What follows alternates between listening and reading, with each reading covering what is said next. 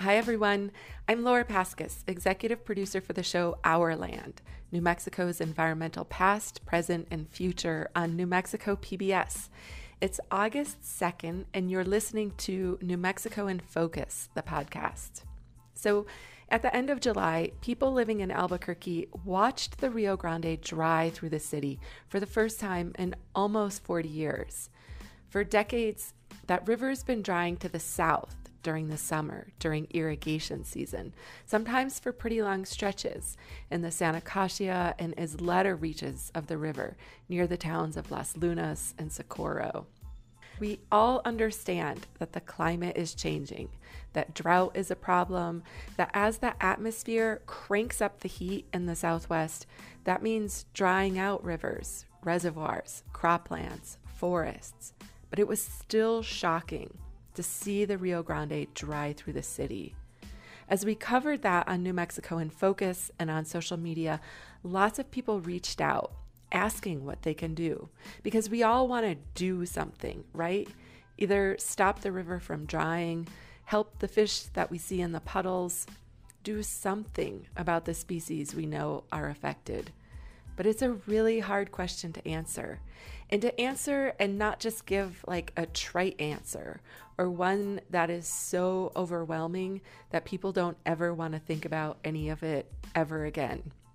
But somebody who is doing something and has lots of ideas about what more can be done is U.S. Representative Melanie Stansbury.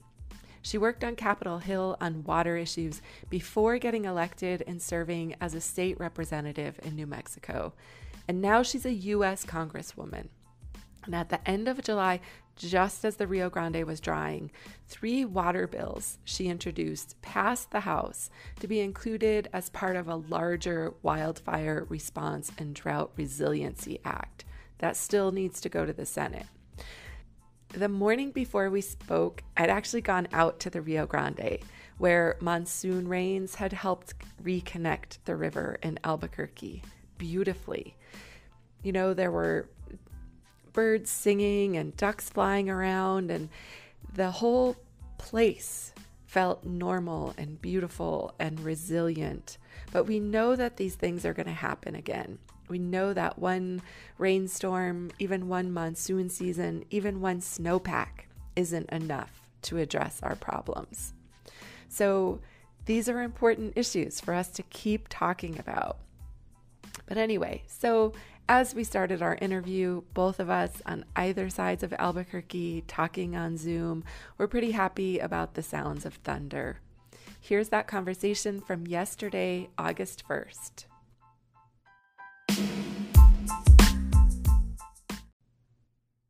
Welcome, Congresswoman. It's great to be talking to you today.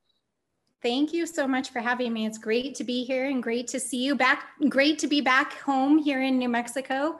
It's a cloudy afternoon and actually the thunder is rumbling, getting ready to monsoon over here. So it's a great day to talk about water. Yes, right before you logged on, I had a big boom of thunder here. So hopefully we'll get through. So you have been very busy, and in particular with some water bills lately. I kind of wanted to go one by one, and I was hoping we could start with the Rio Grande Water Security Act. Yeah, well, just the bigger picture. So actually this last week, we just passed a whole package of drought and wildfire bills in the House of Representatives. We passed 48 bills that were packaged together to help address drought, water resilience and fire resilience in the Western United States as we're facing these unprecedented challenges. And it was led by the House Natural Resources Committee and our leadership, and Joe Neguse, who's my colleague to the north from Colorado. And I was extraordinarily fortunate to have 3 of my water bills included, as well as our Hermit's Peak Calf Canyon fire response bill as well. So of the 3 bills that were included, the Rio Grande Water Security Act is a piece of legislation that would create a framework for collaboration on the Rio Grande. And as you've been reporting and so many of our water experts have been talking about, you know, we're seeing seen the Rio Grande drying in places that we haven't seen in decades, especially here in the central Rio Grande through the Albuquerque area. And our bill is really designed to help create a collaborative process to help prevent that from happening going forward. So what we know about climate change is that for the last several decades, we're already seeing the signature of climate change in our river systems and the changing weather patterns, the lack of snowpack, and these strange storms and rain patterns that we're seeing.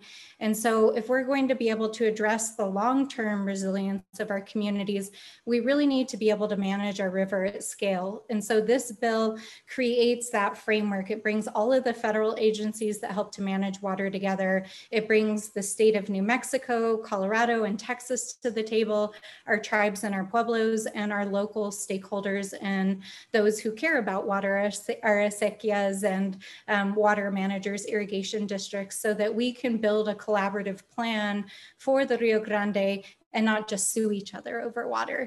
And it also provides flexibility in how our federal agencies manage those water systems. So one of our big challenges, especially this year, as we're trying to meet the moment and this strange drought that we're having along with monsoon rains, is how do we meet our compact requirements at the same time that we make deliveries to our pueblos and our tribes, and also meet the needs of our water contractors, our farmers, and our cities. And it's been very difficult because we don't have a lot of flexibility in how we manage the system. So this bill would create that framework so that the agencies have that flexibility in managing our federal reservoirs and the irrigation systems, as well as helps to authorize new programs for conservation and restoration of the river itself. Yeah, so that's also, it's all great to hear. It was hard for people to see the drying in the Rio Grande in the Albuquerque Reach last week. And what I hear from so many people as I'm covering it is what can we do? And people want to know what they can do besides conserve water or call their lawmaker. But I feel like you really kind of got at the meat of this, that it is a bigger process, and it requires the help of Congress. It requires funding. But I'm curious from your perspective, when people feel helpless in seeing these tragedies occurring, what you would say to people when they want to be doing something. Yeah, well, I think it's really important that people understand the bigger picture, and that's why your coverage of this issue is really important. While each of us has a part to play in terms of conserving water and using less water, this is really a problem that has to be addressed at scale across the entire watershed. So the Rio Grande is one of our most iconic rivers. It stretches 1,900 miles from Colorado down to the Gulf of Mexico. It sustains millions and millions of people, both in the United States and in Mexico. And while individual conservation efforts in your home and your yards is important, it really has to do with the larger ways in which we manage the river. So, for example, this summer, because we did not have a lot of storage in our reservoirs, because for the last several years, we haven't had snowpack year after year. We had almost no monsoon season last year, and we had very dry soils. And we have a La Nina year right now, which is impacting the weather patterns. We really didn't have a backup to deal with the water shortages that we were going to see this year. Luckily, we got some monsoons that helped us get through the season a little bit longer, but there wasn't that flexibility to help meet our compact requirements to Texas and make those water deliveries for our senior water rights holders, so that we could keep water in the river for our fish and for the bosque. And so in order to address that, we really need solutions at scale. We have to provide those big answers in how our water managers can manage the overall flow of the river to optimize it for all of these different needs. And I think that the best thing that citizens can do is to lift up these issues and to call your lawmakers, to call your Congress people and your senators and your state legislators and tell them how much these issues matter to you and that you want to see these bigger, longer term solutions. And, you know, we do need more water conservation, and we do need other smaller scale solutions as well. But these really big structural problems are what we really need to tackle in the next several decades, because climate change is so big and so massive and is going to affect our hydrologic systems in such significant ways. It's not just enough to, you know, water your lawn less and put in xeriscaping. We're really going to have to fundamentally rethink the entire system. Yeah, as overwhelming as that is to hear, it's also very refreshing to hear Congresswoman. So I appreciate your taking seriously the scale of the issue. I wanted to move on to the Water Data Act, which might sound familiar to New Mexicans who pay attention to the state legislature. What is the Water Data Act, and what would that do? Well, I'm very excited about the Water Data Act. And for those of you who've been following water issues, you know that New Mexico passed our nation's second Water Data Act in 2019. And in many ways, it was the most forward-looking Water Data Act in the United States, and very much was a model for this national legislation. And I helped to craft that legislation along with our cattle growers and ranchers and farmers and conservationists and our state agencies and science organizations here in the state, modeled after some of the work that had been done in previous federal administrations to really streamline and standardize the way that we collect data and provide data so that we can help those who are managing water on the ground. And the best way that I can explain the impact and importance of this legislation is to point out that the most significant thing that has probably transformed our lives over the last 20 to 30 years is this. And that is the ability to access significant amounts of data and information at your fingertips through modern electronics.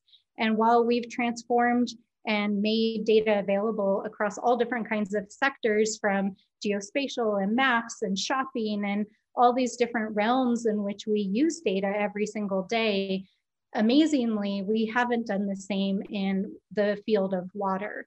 And it's sort of inconceivable, since water is so fundamental to life and important to everything that we do, that we haven't transformed our water data in that way. But if we're really going to get a handle on climate change and drought and be able to manage our water systems in real time and meet all of these competing needs, we really have to modernize the way that we collect and make data available. So the Federal Water Data Act creates a process through which the federal agencies that collect water data would work with the private and nonprofit sectors and states and tribes to really create a framework that standardizes it so that we can unlock the power of big data to really transform how we manage water going forward.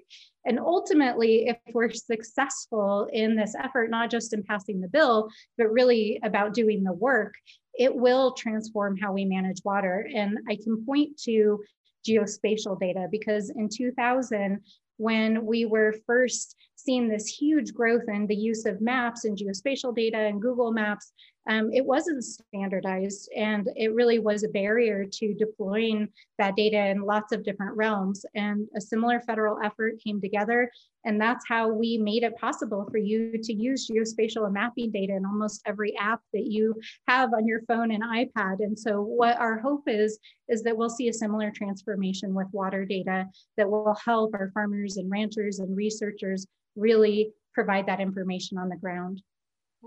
So the third bill that is getting rolled into this bigger Wildfire Response and Drought Resiliency Act is your Water Smart Access for Tribes Act. What is that, and how will that could that affect New Mexicans? So the Water Smart Access for Tribes Act is very simple. It basically allows the Secretary of Interior to waive cost sharing requirements to get federal grants to support our tribes in water conservation and resilience projects. And what we know is, especially here in New Mexico, so many of our communities do not have the capacity to leverage significant amounts of infrastructure dollars on the ground. And it's a barrier to entry to getting federal money when you don't have the ability to provide a cost share. And the Water Smart program has been around for over a decade at the federal level, and we've seen disproportionately that our tribal communities have not been accessing those grants. So this bill basically allows the secretary to say, you know what, we're going to waive or reduce that cost share so that you can access this funding and implement projects. I also want to note that our Rio Grande Water Security Act includes another tribal water infrastructure bill that is a huge priority for the Pueblos, especially here in the middle Rio Grande, which is the Pueblo Irrigation Fund. And for many, many years, our Pueblos have fought to get federal funding to help upgrade their acequia and their irrigation infrastructure, which is important not only for farming, but just the use of water on the Pueblos. And so we were able to fold that legislation into the larger Rio Grande bill and get bipartisan support for that. So we're really excited about that as well. I think it's safe to say and fair to say that oftentimes the rest of the country doesn't really pay attention to New Mexico's water issues. Like maybe our devastating giant fires this year sort of grab headlines for a little bit.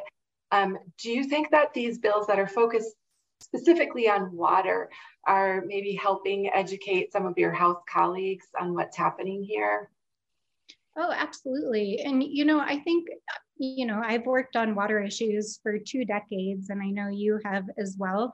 And one of the things that I've often heard in the field of water resources is that water is just too hard. How do we solve these huge problems around water? Because they're so contentious and they're so core and fundamental to our survival and livelihoods. You know, everybody loves to cite the saying that water is for fighting over, but in every instance across history, while there have always been conflicts around water and water rights, humans always find a way to cooperate around water. And increasingly what we're seeing with climate change and more demands on our river systems and water systems is that collaborative frameworks is how you really solve problems. And I had the fortune of working in Congress for several years and working in the administration on water and climate issues.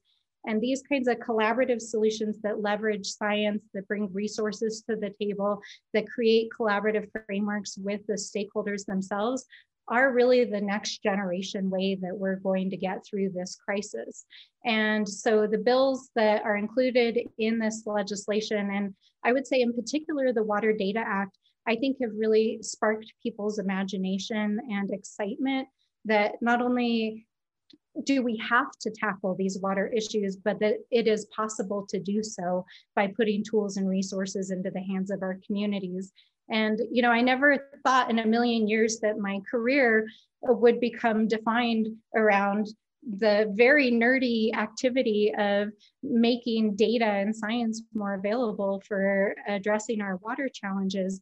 But it seems to be one of the core things that really brings stakeholders together. So that bill in particular, you know, it passed here in our legislature on a completely bipartisan basis with unanimous support in both chambers, and had incredibly diverse support from everyone from the New Mexico cattle growers and Farm Bureau to the Audubon and, you know, conservation voters of the world. And we see that same support at the federal level. We have the Family Farm Alliance and the Farm Bureau supporting us. And we've got members on both sides of the aisle and very different ideological perspectives who say, yes, this is what we need. We need collaborative ways of bringing science and information to our communities so that we can solve problems. So yes, I think that when you bring real solutions to the table that are really focused on empowering our communities, it's something that everyone can buy into. And I think it gives people hope that we can actually tackle these challenges.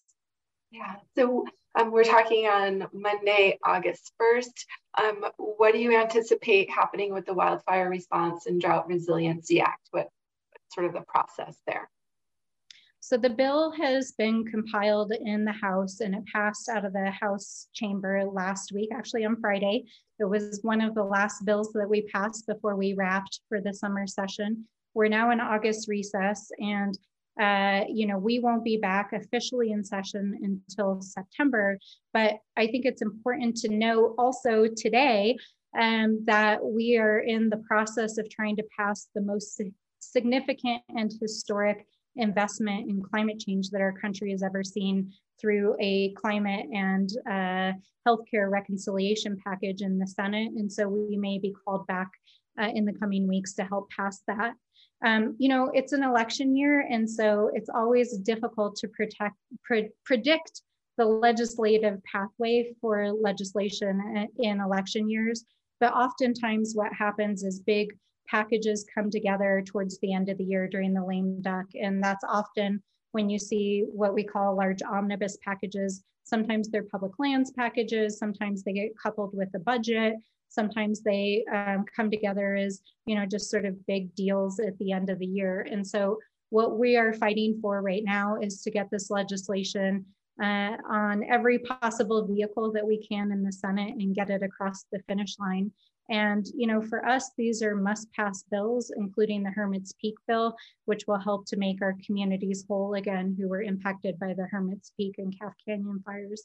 So we're going to fight till the end to make sure that that legislation passes. And we're working very closely with Senators Heinrich and Lujan and the chairpersons in the Senate to find the appropriate vehicle and package to get it through. All right. Well, Congresswoman, thank you so much for joining me. I really appreciate your time and your expertise.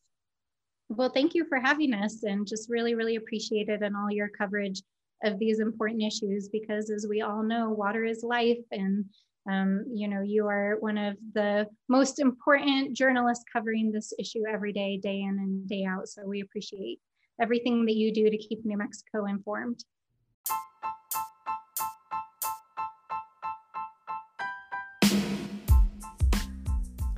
Thanks for listening, everyone. I'm Laura Paskus.